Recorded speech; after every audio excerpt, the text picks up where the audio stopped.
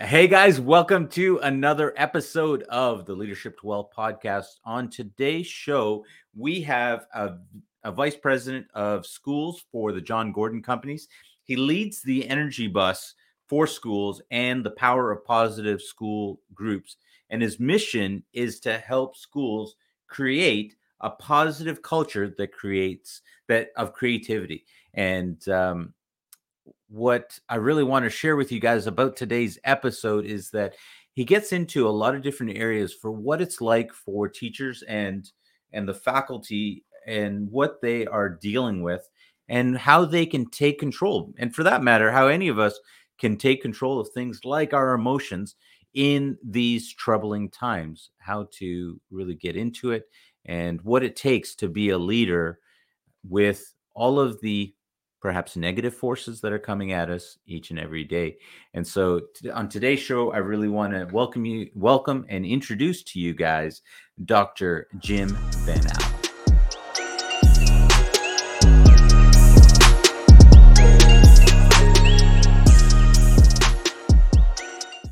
Dr. Jim Van Allen, thank you for coming on the show today. Love the energy. Love it. Love it. That sounds good. So I'm glad to have you on. I just started to allude to this as we were prepping for this. Is that we are, you have chosen a really interesting and perhaps what's the word? I think you're a bit of a sadist because you are building in an area. Yeah, you enjoy pain because you're building in an area that I think, or perhaps many of us think, is broken. So before we just kind of talk about what you're doing right now in terms of business and the energy bus, before we get into that, can you give us the viewers a little bit of background on yourself and just kind of give us a quick synopsis of where you're from and where you are now? Sure. So my background is, I'm originally from Florida, and growing up, I was always really into speaking and communication and those types of things. I was always the guy that the other classmates would point to and say, "All right, you're going to do the group presentation. You're going to present for us," right? So it was always sort of a natural fit for me to get into something along the lines of communication and public speaking. So I went to the University of Florida, and I thought I was going to be a public relations major and get into PR for a living because there really wasn't a degree for being a professional speaker. That's what I wanted to be, really. I wanted to be the keynote speaker. I wanted to be that guy traveling around and doing this. But there wasn't that job. There wasn't that career. There wasn't that major, right? You wanted to be that guy. Yes, exactly who you see there. That's who I had seen on stage. I grew up going to conferences, and as a kid, as a teenager, going to conferences and seeing that speaker and being like, "That's a cool job. How can I do that?" But there wasn't a major for it. So, halfway through my collegiate career, some friends of mine had seen an author. His name is John Gordon speaking in 2006. And they said, "Jim, he's only an hour and a half from you.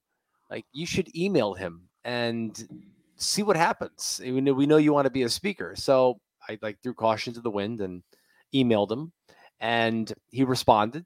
And that was 15 years ago. And we talked that day in 06, and I interned for him my last 2 years at UF. And now I'm the vice president of schools for his very, very growing company. John is a top 5 speaker in the United States, and I'm happy to work right alongside him growing his education division. And it's humbling to me because of just that dream I had when I was younger, and now being one of the rare few to say, I am literally doing exactly what I set out to do. It wasn't easy. It was not a direct path. There's some more to the story from when I interned for him to now. But for sure, I enjoyed every bit of the process leading up to this point. Wow. Yeah. That is really interesting that when you were younger, you You were like, yeah, you were the guy that everyone looked to be in communications, and lo and behold, you have come out and done that, because oftentimes we start in one place and then we move along and kind of realize most of us have no idea what we want to do later on. Did that just kind of happen naturally for you to make that shift, or or for you to do that, or was it something that as you were in the midst of doing other things, you realized that that was actually it? Exactly what you just said. So when I entered high school, even middle school, I was telling everybody I wanted to be a doctor. Now I'm a doctor Yeah. now, but I'm a PhD. So don't ask me to do any CPR. But I No wanted to be surgery. no, not at all. I'm like if they ask for a doctor on the plane, I put my head down. So that's not me. But I wanted to be an MD. I'm like I want to be a cardiologist. I think it's Yeah. because I watched ER growing up. I don't know. But that was the thing. So I went into high school into this medical academy that basically taught you about different jobs in healthcare, and we got to have internships in healthcare and figure out what you wanted to do.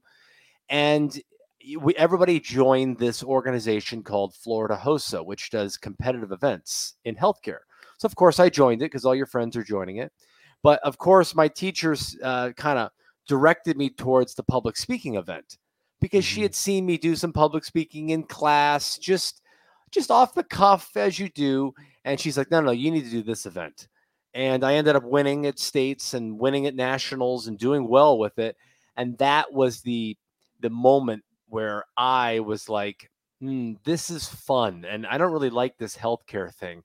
I don't really like math. I was never very good at it. It was a struggle. Science was interesting, but I could take it or leave it, right? Yeah, and of course, if you want to be an MD, it's all science, it's all math. So I was sitting there saying at 16, I need to do something else. Like I need to re-examine where I'm headed. And it was speaking. It was always speaking. It always will be. And that's kind of when I put the wheels in motion to shift my thoughts to how can I be this great communicator and this great speaker?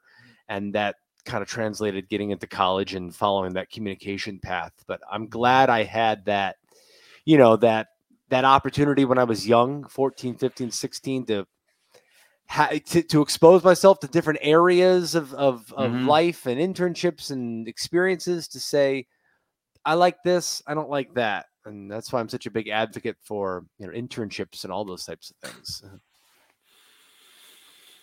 Yeah, I get that. I can see that. Now, what's interesting is that at 16, you would see that so clearly. I think that oftentimes what we're seeing now is there's sort of a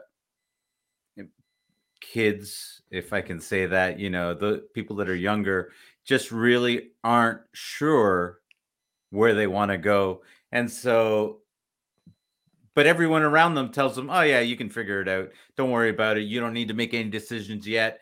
You know, they're getting into university, doing courses because okay, I have no idea what I want to do, but they're just doing university, and then they're literally coming out of university and people are still telling them, you know, yeah, don't worry, but you got lots of time to figure out what you want to do with your life.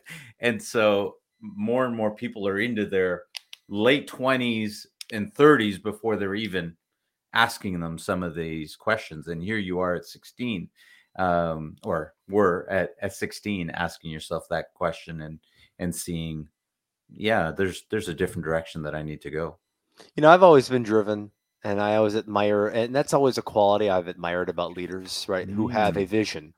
They have a vision and they don't let go of that vision, right? They Mhm. understand, and at that, you have to understand at that point in my life too, I was really, so this is going to sound strange, but I had just seen the movie Signs. Remember the movie Yeah, Signs? yeah, yeah, yeah. Okay. And it was all about all these random events you thought were happening in the movie. And then all of a sudden at the end of the movie, it made total sense why all these random events were happening. And I started looking more into purpose. Like, okay, what's the purpose for all this? Kind of fitting life together.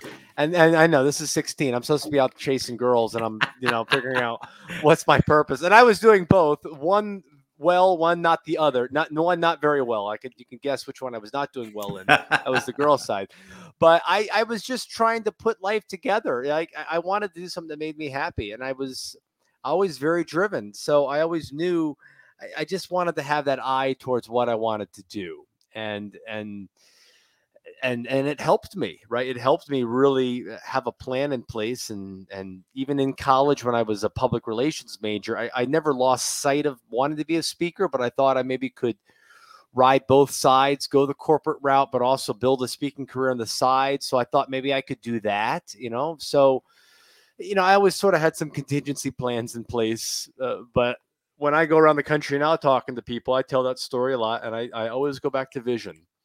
Whether you're a leader, whether you're whoever you are, that's going to help orient you and guide you so much if you have something to put your hat on, for sure. Wow. Well, I can tell you, I literally wrote that down. Leaders don't let go of their vision. Dr. Jim Van Allen. And I was like, I'm going to keep a note of that one. And Put it in bold. yeah, that's right. And because it really does encapsulate that ability that good leaders have, is that ability to hold on to that and keep going in there, even when the waters get a little rough. They continue to make sure they move in that direction, and obviously those that follow them are able to continue to move in that direction. But I want to just pivot for a second. We'll come back to it like a stalking lion. We'll come back to talking about your past. I want to hear more about that. But what I just want to jump into, because we alluded to you being you liking pain and getting pleasure from that. So I want to come to what you're doing right now with regards to the energy school bus Energy and bus for schools. the Yeah. energy bus for schools. Sorry, wrong order.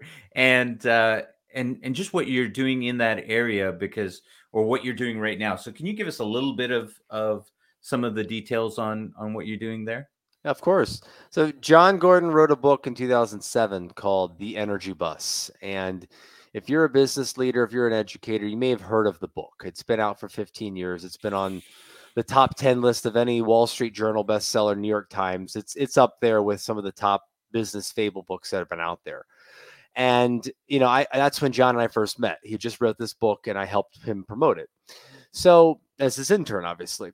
Years go by and I'm doing speaking for him on the side. He can't be everywhere at once. So he sort of used me as his, hey, can you do this when I can't make it? Right. And I said, oh, sure, of course. I'd love to try that. And that grew, almost for a decade or so of me doing that with him. And we had so many requests for schools wanting to use the Energy Bus, this book, in their school as a book study. Just having their teachers read it. And now it was more of these requests of, okay, what else can we do with this material now? The book talks about 10 rules to fuel your life with positive energy. So it's all about positive thinking and how you can build that. So we developed a schools program based on this book, The Energy Bus, that has curriculum that teachers can follow, that schools can follow, that help them to basically do a deep dive into each Energy Bus rule. There's 10 of them throughout the entire year. So they're focused on this book and its concepts throughout the whole year. They're doing discussions, activities, and they're using it to help build a positive campus culture, to build positive leaders, right? To work on the mental health side, the soft skills side of their staff and of their students too. So the program has all these components that help staff and students just think more positive using the rules from the Energy Bus book. Yeah. And I've had the opportunity to lead the program the last almost 2 years, and we have schools that are nationwide, right? All over the entire country using the programming. And of course, a lot of them want a trainer, right? We want somebody to come in and speak to all of our staff. So I'll do that. There's also other schools and companies out there who don't necessarily want the Energy Bus programming, but they want a speaker because it's a professional development day. So, I mean, you name the audience, the style, the location, and it's odds are after a decade plus, I've been in a situation, right? Yeah. From a handful of people to 3,000 to any setting. And if that doesn't cause pain and anxiety, as you've alluded to, I don't know what will. So at this point, I can pretty much go anywhere, see any audience. And I'm not trying, it's not a brag. It's more of an experience, right? Yeah. Like, I'm a Bucks fan. I'm from Tampa. So Tom Brady can go into any stadium, anytime, playoff, regular season, and probably do well, right? Yeah. Still preparing, but it's not, you're not being phased as much anymore. I think that just comes from Yeah. experience, right? Yeah. Experience. So I don't really feel the pain anymore as somebody might, but I do definitely think, what the thing is that every audience is different. So that breeds some performance anxiety because you trust yourself in your preparation, your material, but you never know how an audience may react. You can't always forecast that. So that always leaves a little bit of anxiety that you have to, it kind of keeps you on your toes as you're going into various schools and events, so to speak. Are you still doing a lot of in person these days, considering what we've been going through with regards to COVID? Yeah, so luckily the in-person engagements picked up starting June of this year, 2021. And I was probably the busiest I've ever been the last 6 months. Yeah. And more to come on the horizon. Was just in New York last week, Dallas coming up, Kentucky, Texas, I mean Ohio, all between now and February. So it's definitely picked up quite a bit, and I'm thankful for that, because but for about a year before that, it was all virtual, right? It was all virtual, and Mm-hmm. while virtual has had its place and was a means to an end, that you needed it during the 2020 time, I'm glad to be past that because it's nothing like a live audience. Yeah. Yeah. Nothing like it. I've done both. Obviously, I do lots of speaking online and with people, but I've done a lot of speaking in public as well. And so it is a very different medium, and there is something to being able to feed off of a crowd to get the Oh sense of yeah. where they are. You're talking, and okay, they're not getting what I'm saying. All right, let me go a little bit further. Or okay, they're completely with me, and you can go continue on. Whereas in this remote format, you're not getting that feedback, so it's completely different. The reason that I really was thinking, man, this guy must love pain, is because I don't know if there are many areas in our society that have held on to the past like our school systems. I mean, often most people, most parents would say the school systems are broken, and everything from methods and that. So when I hear you talking about going in and trying to bring energy to the school systems, I'm thinking the first thought that came to my mind is, yeah, they want the energy, but nobody wants to get on the bus. So, Yeah. so so I'm wondering what that experience is like for you, because you're literally bringing a new mental attitude to an area that has resisted change for I don't know, 50 years. You're right, and I'll tell what I will say to that though. In saying all that, the the teachers, if you do a good job and you make the material relevant to them, and you talk with them, not at them, you include them in the conversation, they're thankful you're there by the end. And not a lot of teachers, Yeah. not a lot of PD, professional development presenters, can say that. Mm, I just did a group. I had a group in Long Island, New York, right, last week, and I'm not from New York, but my whole family's from New York, right? They all grew up there, so it could be a tough crowd. Just mm, the New York mentality is just sort of a little that tough of a crowd. They loved it at the end. They were coming up to me saying, "This was a good day." Somebody walked up to me and said, "This was a good day. We needed this," mm, because of what you just said. I mean, the sentiment with a lot of school boards and school districts, yes, that there is a brokenness to it to a degree, and I think that's because certain districts have allowed politics to enter their school boards and their school districts and teaching, and it shouldn't be like that. They've allowed personal agendas into it, and they've created these standardized tests that I don't think accurately capture the whole child, right? So that puts a lot of pressure on our teachers and our admins to follow a very strict path of curriculum that does not allow for a lot of extra creativity, things that we would do. I remember just writing stories and doing curriculum, but just having the opportunity to do extra fun stuff with your mind that was unlock the creative part. And I think a lot of that is not there as much. So that puts pressure on the system, on the Mhm. teachers, on the admins, and then you have parents from my guard and the old guard who've coming in saying, "What is this? It wasn't like this when we were younger, and the way you're teaching things in Common Core." We did a math problem with my son a week ago, and I have my PhD, I have my master's degree. I couldn't figure out what it was. This is first grade math. I'm looking at this and I'm like, what? I'm like, this is embarrassing.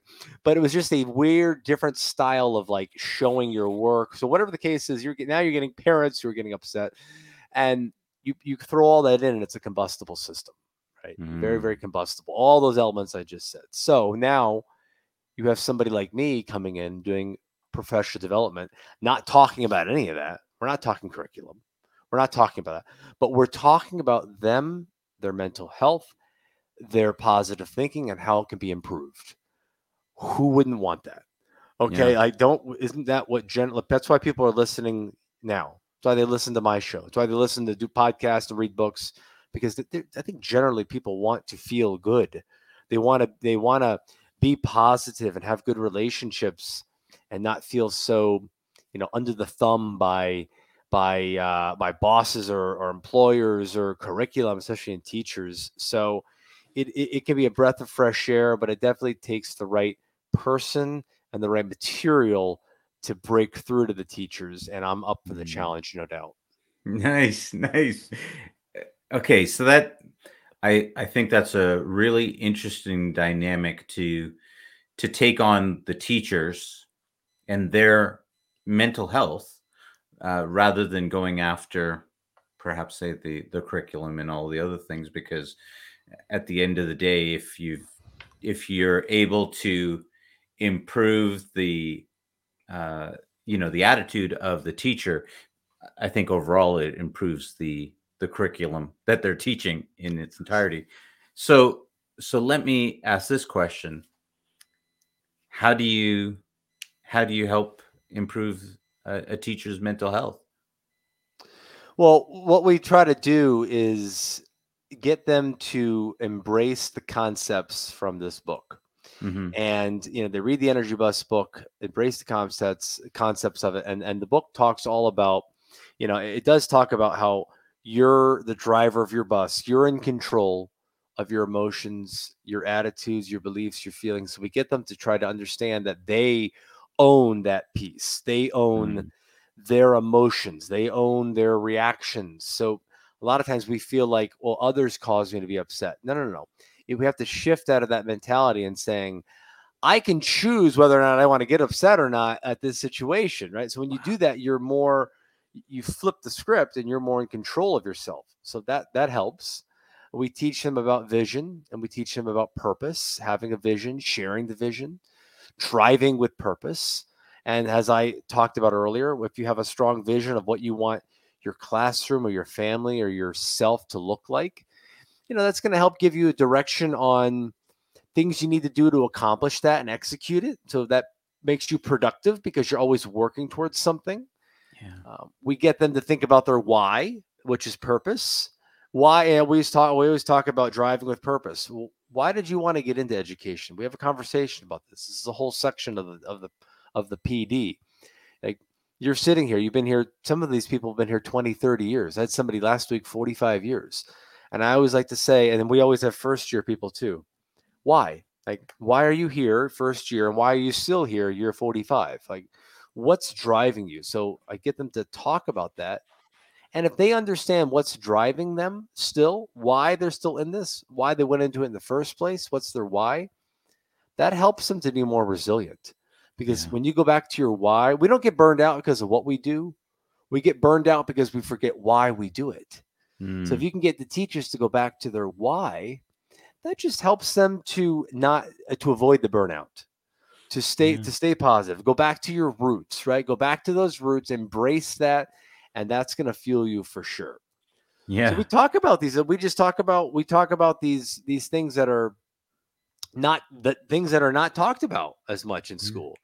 Yeah. Loving each other, good relationships, purpose, vision, ownership, and you combine those things in a half day or a full day, and people walk away feeling a lot better and a lot more optimistic about their future. Mm. Well, let's look at just one of those. You talked about emotions. You started off with emotions, and I think we live in a funny time where uh, people don't really believe that they have any control over their emotions, and but yet what you're saying is flying in the face of that. Well, I think I think there's been a lot of elements in our society lately that have tested us and Hmm. have made us very emotionally responsive. We feel like we have to, there's so many different, just open up the newspaper the last 4 years, right? Turn on the news. There's always something that can get you triggered, okay, for lack of a better Yeah. term. So, and I think that there are some in the media and society and the powers that be that want you to be triggered and want you to be emotionally divisive and want you to be angry or upset because that'll get you to click or tune in to wherever it is. So they want Yeah. you to not be in control of your emotions, Yeah. because if you're out of control of your emotions, you try to find areas that will validate how you're feeling. That's why people will Hmm. turn to one news network over the other, or one over the other. They'll turn to these personalities over these celebrities, these political figures, whatever it is, to reinforce their emotional state, right? So Hmm. And fear is such a strong driver. It some of the studies that I've read say that fear is like four times more powerful sure, than joy or happiness. right.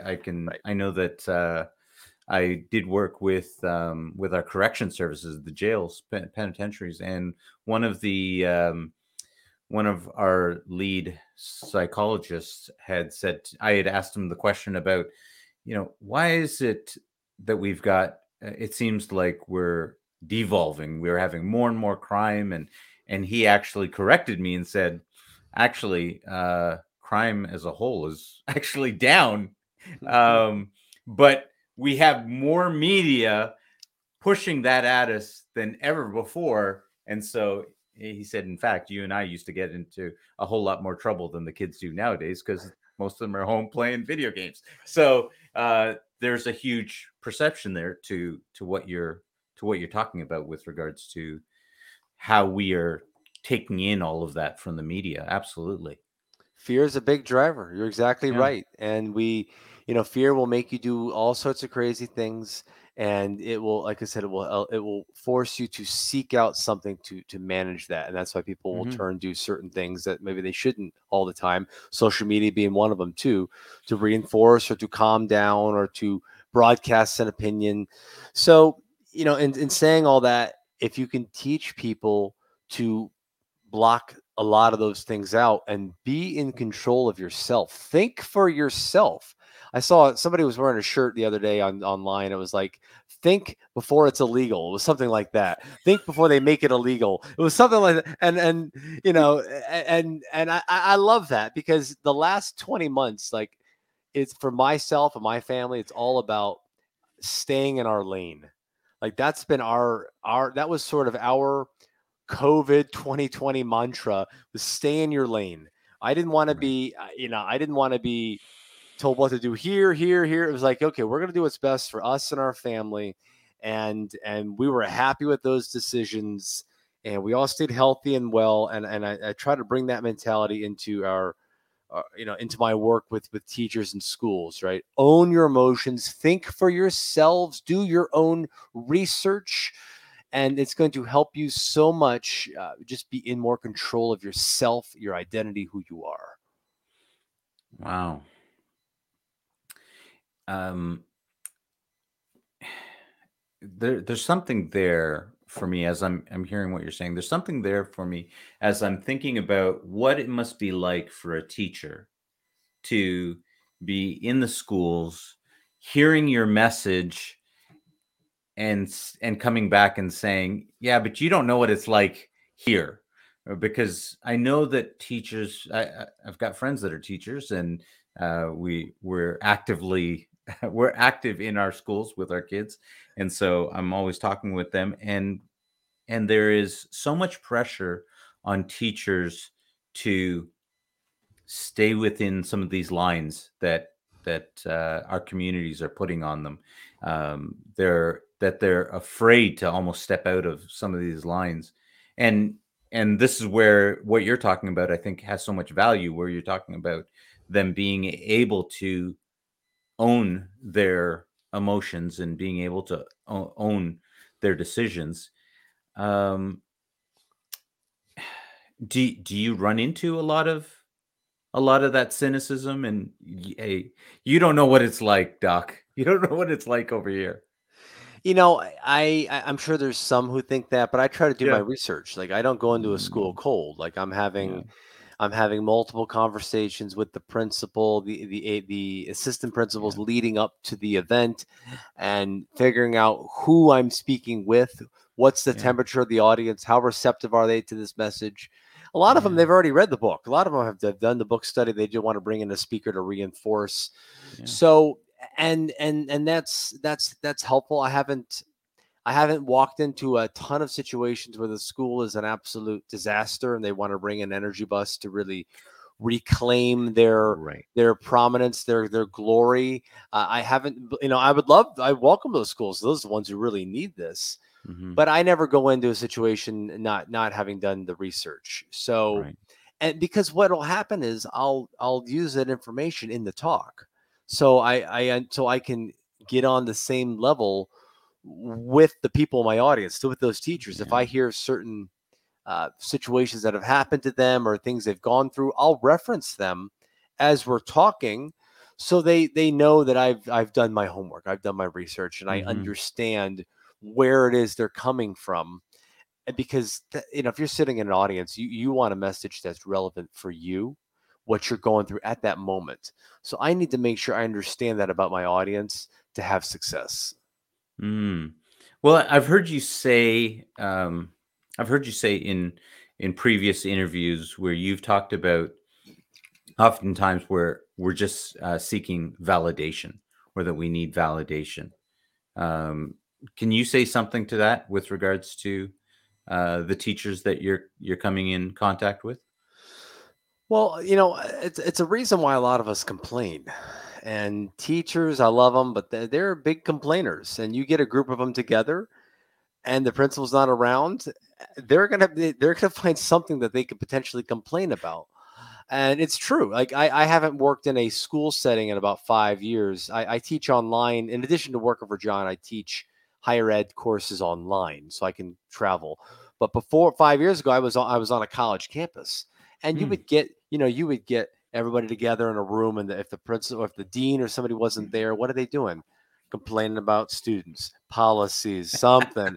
And it's like, oh my goodness. So, but why do we complain? We complain because we want somebody else to validate us. We want somebody else to Hmm. say, "Yeah, I know what you mean. You're exactly right. Oh, I get it." Or and kind of swirl around in that. So you're looking for that validation, and because you don't want to be alone in that type of thinking. And and, Hmm. and teachers can do the same thing, because if they really look, there is a lot to that they can complain about, but a lot of that Hmm. they can't control. They can't control a direction of curriculum, certain school board decisions, certain policies. They can't. So, and a lot of the stuff we complain about, we can't control at all. So I always look at that and say, well, listen, if you can't, if you want to complain, okay, well, let's bring some solutions to the table while we're complaining. Let's not Mm-hmm. just seek validation. Let's seek solutions. Let's talk about and say, you know what, I noticed this was happening here or this was wrong here. And somebody else should pipe up and say, yeah, what can we do about that? What do you think we should do? What can be done? Why can't the topic of conversation be the solutions and not just the problem? That's going to, if you're solution oriented, that's going to solve the problem or work towards it versus those that are just complaining, being negative, which will not solve the problem at all. So Mm-hmm. that's where that validation kind of comes from a little bit. Mm-hmm. What would you say is your greatest source of frustration these days? Myself personally, Yeah, non-work related, just sort of in general. sure. How much time do you have? No, I How told you much time do you we have? can all find something to complain about. Um, I just think I'm just blown away sometimes by what people will believe and the Mm-hmm. things that they'll say on social media and in general, just with regards to COVID or society, just some of the thinking that's out there. To me, sometimes is just so polar opposite to what I believe or my family believes, and it's hard to. It's sometimes it's hard to look at some things and be like, wow, like that Come on, that has logic to it. So stop being so stingy. Give us something that's driving you crazy right now.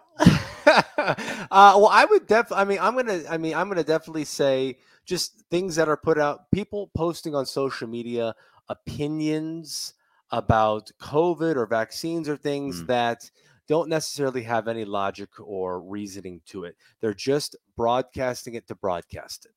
Okay, mm, where there's no fact behind it. It's just opinion, opinion, opinion. And I think it's driving misinformation, and I think it's driving a lot of just people surrounding themselves in one type of thought. So I don't think it's that healthy to be posting a lot of opinions and stuff on social media. I really don't. I don't think it helps a lot. but I think part of that probably has something to do with the response, or perhaps the viral response that people are getting back. They're like, if you give an original thought, it gets passed over. Meanwhile, you say something about COVID, which has fear involved in it, and it'll get a whole bunch of views, a whole bunch of likes, shares, and the sort.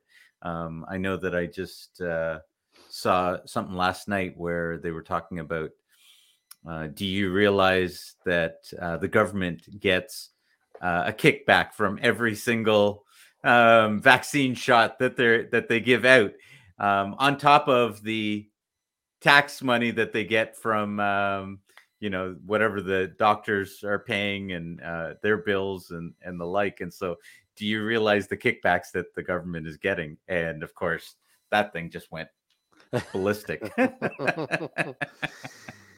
And that's gonna and there's a lot of hot button things out there for Yeah, sure. And I yeah. just try to I try to tell people, listen, you want to have a voice, you should be involved, you should be active, but go and find other ways of when did social media become the end all be all to create change. To me, Mm, change is done on the grassroots level. Change is done by getting going and speaking at board meetings and writing letters and trying to work on policy, and that's where change comes from. Sometimes I think people post, it's just they don't do it. I think there's a right way to do it and a wrong way to do it. If you do it with fact and research and stuff, okay, maybe it can help. But if you're just being emotional about it, I don't think it quite does a lot as good hmm or as much Well, good as you hope it would. I think there's a lot of power in what you're saying there, because I get asked the question. I'm in finance, I'm in real estate, and people will ask me, "How did how did you get all these investors?" I'm like, I did it the old-fashioned way. I would have coffees and shake hands, and you talk to people and just meet with them one on one. That's what we had to do. That's what we had to do before this online world, Right. right? But I mean, even I, to be honest, I didn't even know how to use social media for that type of promotion in my world. Um, so I kind of agree with you that I don't know if there's another way than really just being involved in it and doing things. Although I don't know, the social media is kind of crazy because you can watch someone. We can have this video, this interview, and you are talking about how people can reclaim power in their life, get control of their emotions, be a force of positivity, and we'll see other videos like the COVID ones that you just talked about that'll get a whole bunch more likes and views, and that's sort of, it seems like that's just what people are looking for these days. They are, and it's true. And they're also looking for an outlet. Like people are Yeah. frustrated. People Yeah. are on both sides. They're angry, they're upset, or they're riled up. So of course you look for an outlet. Yeah. And social media has become that outlet to express oneself, but it's done in a very emotional way. And are you really getting anybody to your side if you're pointing fingers, or you're name calling, or you're disparaging, or it's just too emotional? I don't think so. Yeah. And I know because the guy I work for, John Gordon, put out a video a few weeks ago, and I was really proud of him for doing this. But it Yeah. was a video that was all research backed on why we should not need a government mandated vaccine, like the Hmm. mandate. And it was very research backed. He did it very respectfully. He said he was pro vaccine, anti mandate, and he would respond to people on the social media because, of course, that creates a stir. But he would respond in a very respectful manner, and it was always point people back to the research. Mm. And I thought, okay, that's the way to do it. Like if you're gonna put something out there, that's how you surround yourself in the armor of research and poise and tone, and be in control of your emotions. Right. And Right. that will help you to pause before you click send. More Mm. people need to pause before they click send. I Mm. can't tell you the amount of stuff I saw last year in October when President Trump contracted COVID. I mean, and Melania, our first lady. So, just the sheer amount of, just, and no matter what you felt about the man, just people wishing death and people wishing things, and these are friends, and I'm like, how could you put that out there? I said, Mm-hmm. no matter what you feel, how about you just hit pause and go about your day? Why even say anything? Like, Mm. I mean, so I think more of us need to just. That's where it all comes back to emotions. If Mm. we can be in more control of our emotions, we're going to do things in a much more logical way, and and think through situations and pause and take a step back, and it's going to help so many more things. So many more voids of negativity will not be filled anymore. So Mm. it's just something to think about, because it's a message I always take to wherever I go. We're always talking about the mindfulness of our emotions. And I think if you're a leader, people are looking to you for how to act, how to think and walk, right? People look to our leaders. No, so no matter what industry you're in, if you're listening, be mindful, because there's always somebody watching. Okay, I'm not talking about Big Brother. I'm talking about, you know, employees or family or our kids. There's always people that have an eye on us if we're in a leadership role. And if they see us flying off the handle emotionally, they're going to think that's the norm and that's accepted. So while we shouldn't hide from our emotions and pretend they don't exist, no, we need to just be able to manage them better. That's all. Wow. You mind if I switch back now to a different conversation? Absolutely. I like what you were talking about there, but something that kind of nagged at me there that you were sharing earlier is that You talked about how you pivoted, realizing that communication was your thing, and realizing that you wanted to go further down that road. And you're an accomplished speaker. You've traveled around. You've spoken to all size crowds now. How have you been able to hone your public speaking ability? How have you been able to grow that? If someone was, especially because we like to help people that are and address people that are coming up, guys that are coming up, trying to figure out what to do, and they're watching you right now and going, "Hey, I'd like to do more public speaking. How can I get better at that craft?" The only thing I could say honestly, and I teach public speaking as well. That's what I teach for the high Oh. my university I work for. So I teach public speaking and I also practice it. And really, the way I've developed and honed my skills is just it, it's really comes down to experience. I mean, remember I told you a little while ago. I said not much will phase me now, audience wise.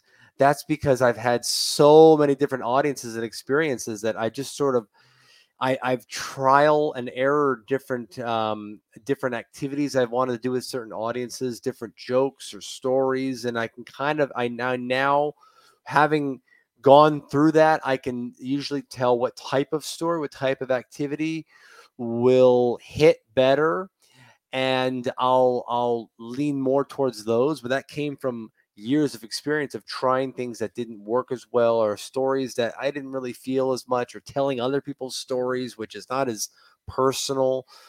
And I think that's what's I've pivoted now the last 2 3 years to more just personal storytelling, my own stories, my own experiences, my own lessons instead of somebody else's.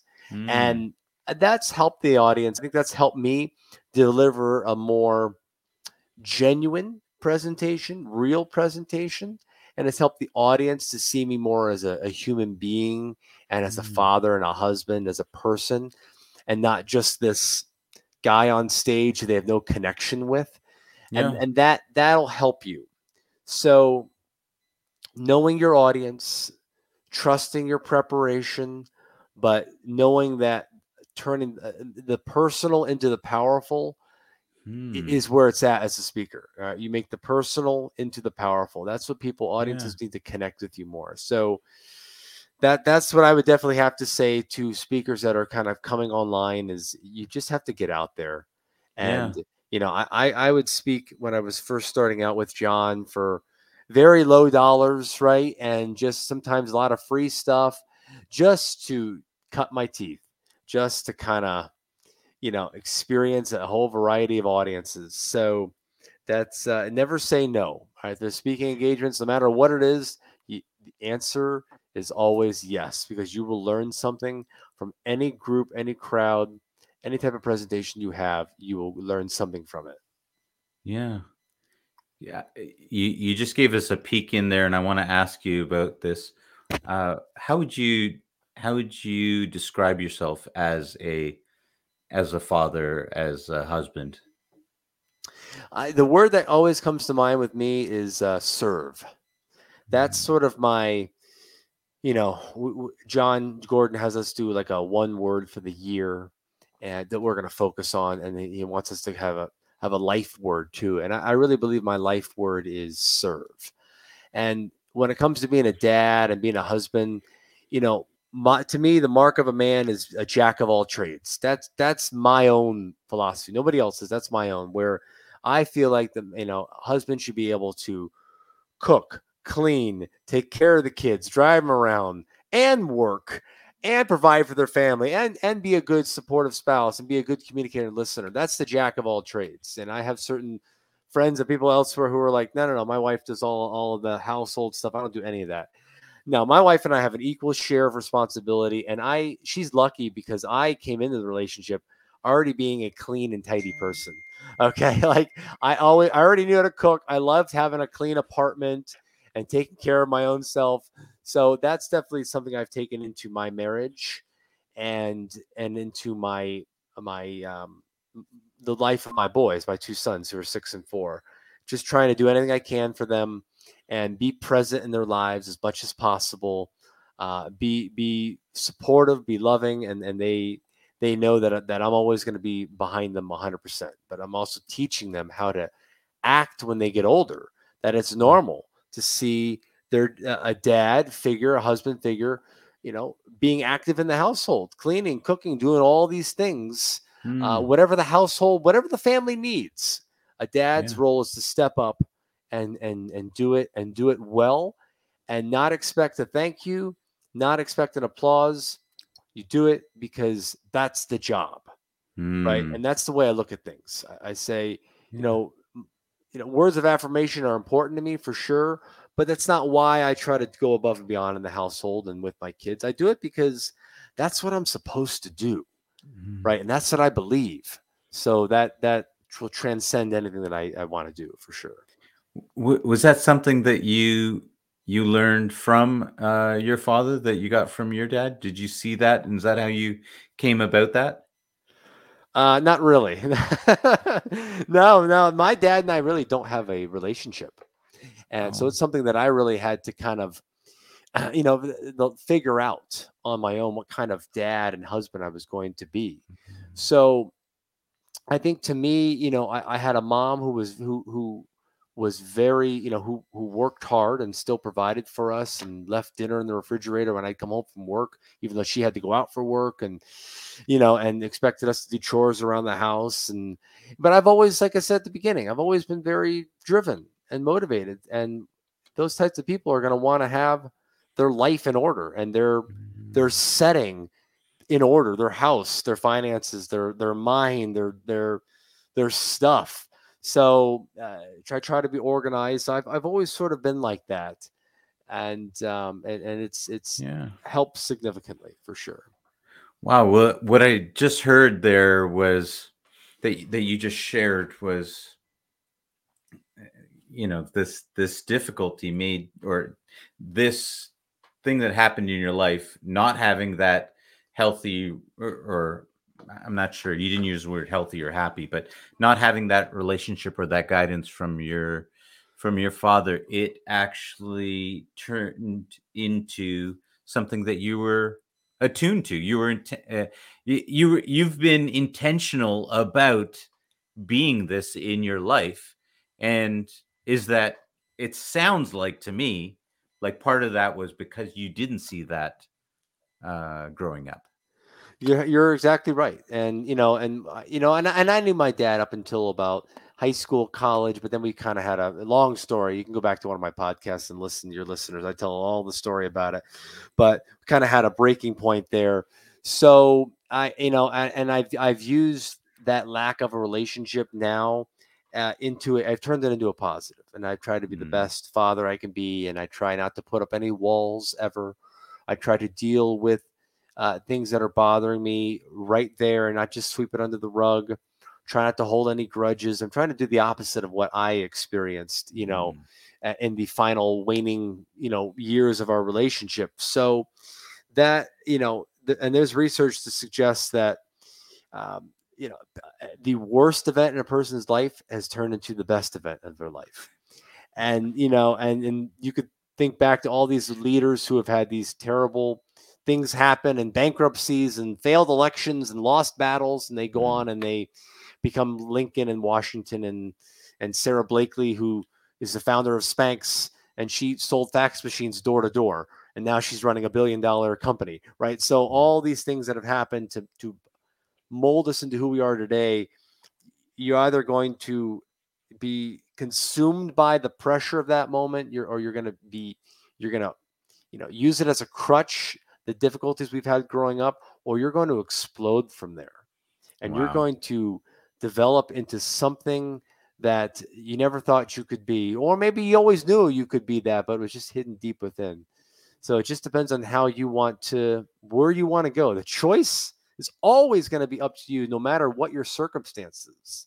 Yeah. And I don't care where you are, right? No matter what your circumstances, and it may be harder for some than others, but you always have a choice on where you go from where you find yourself, right? You can be in the worst situation in the world or the best. You still have to find a way to grow and improve. So that's just Wow. it all comes down to choice. Yeah.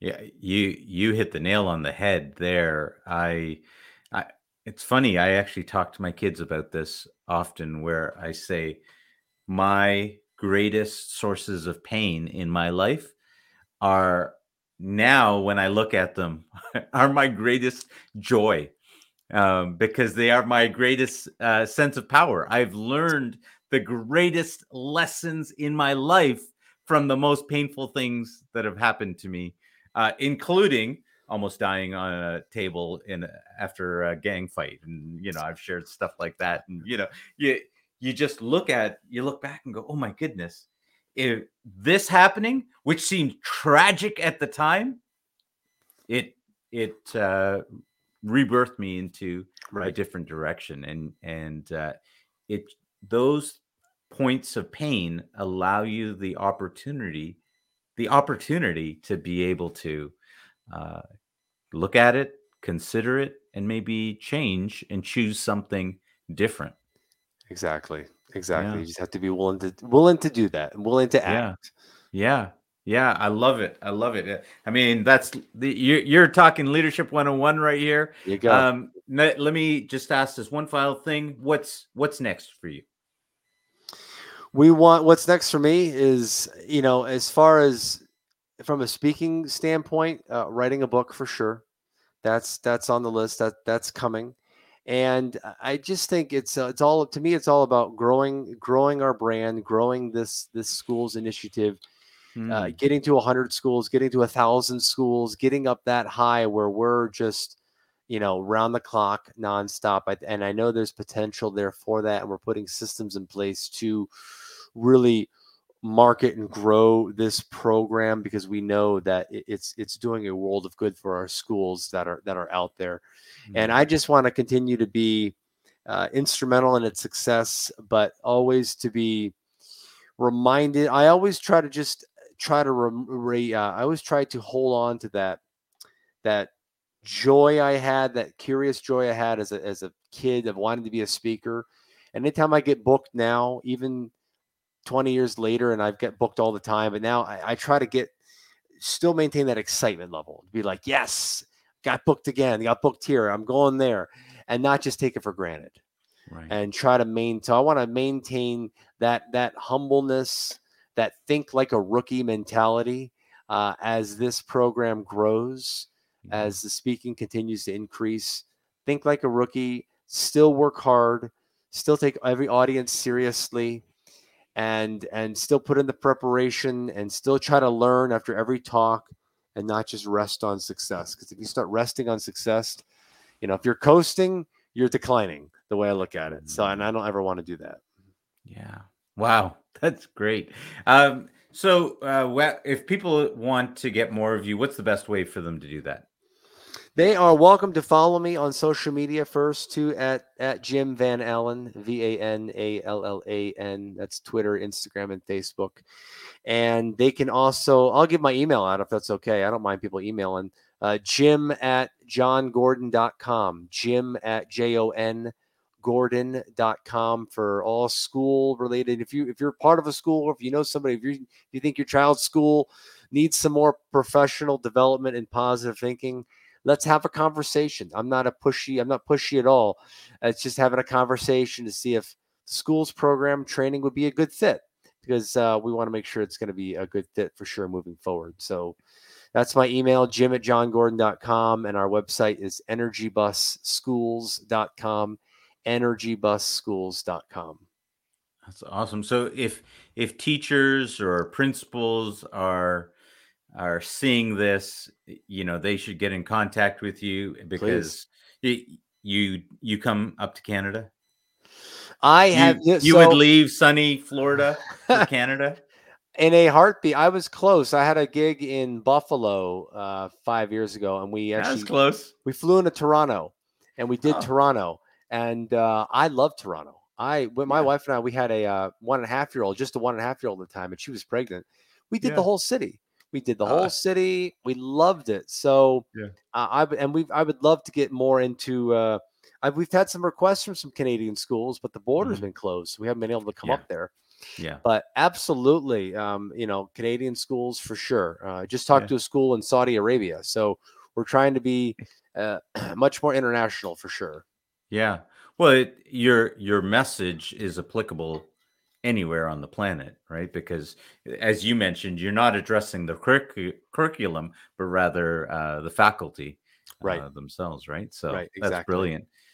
Well, Doc, thank you so much for coming on the show. Really appreciate it. Any parting words? No, I appreciate you being here. I appreciate everybody listening. And I think people can keep growing, keep learning, and keep being mindful for sure. Love it. Love it. Thank you very much. All right, guys. Thanks for tuning in, and we'll see you guys again next time on the Leadership to Wealth podcast. Take care.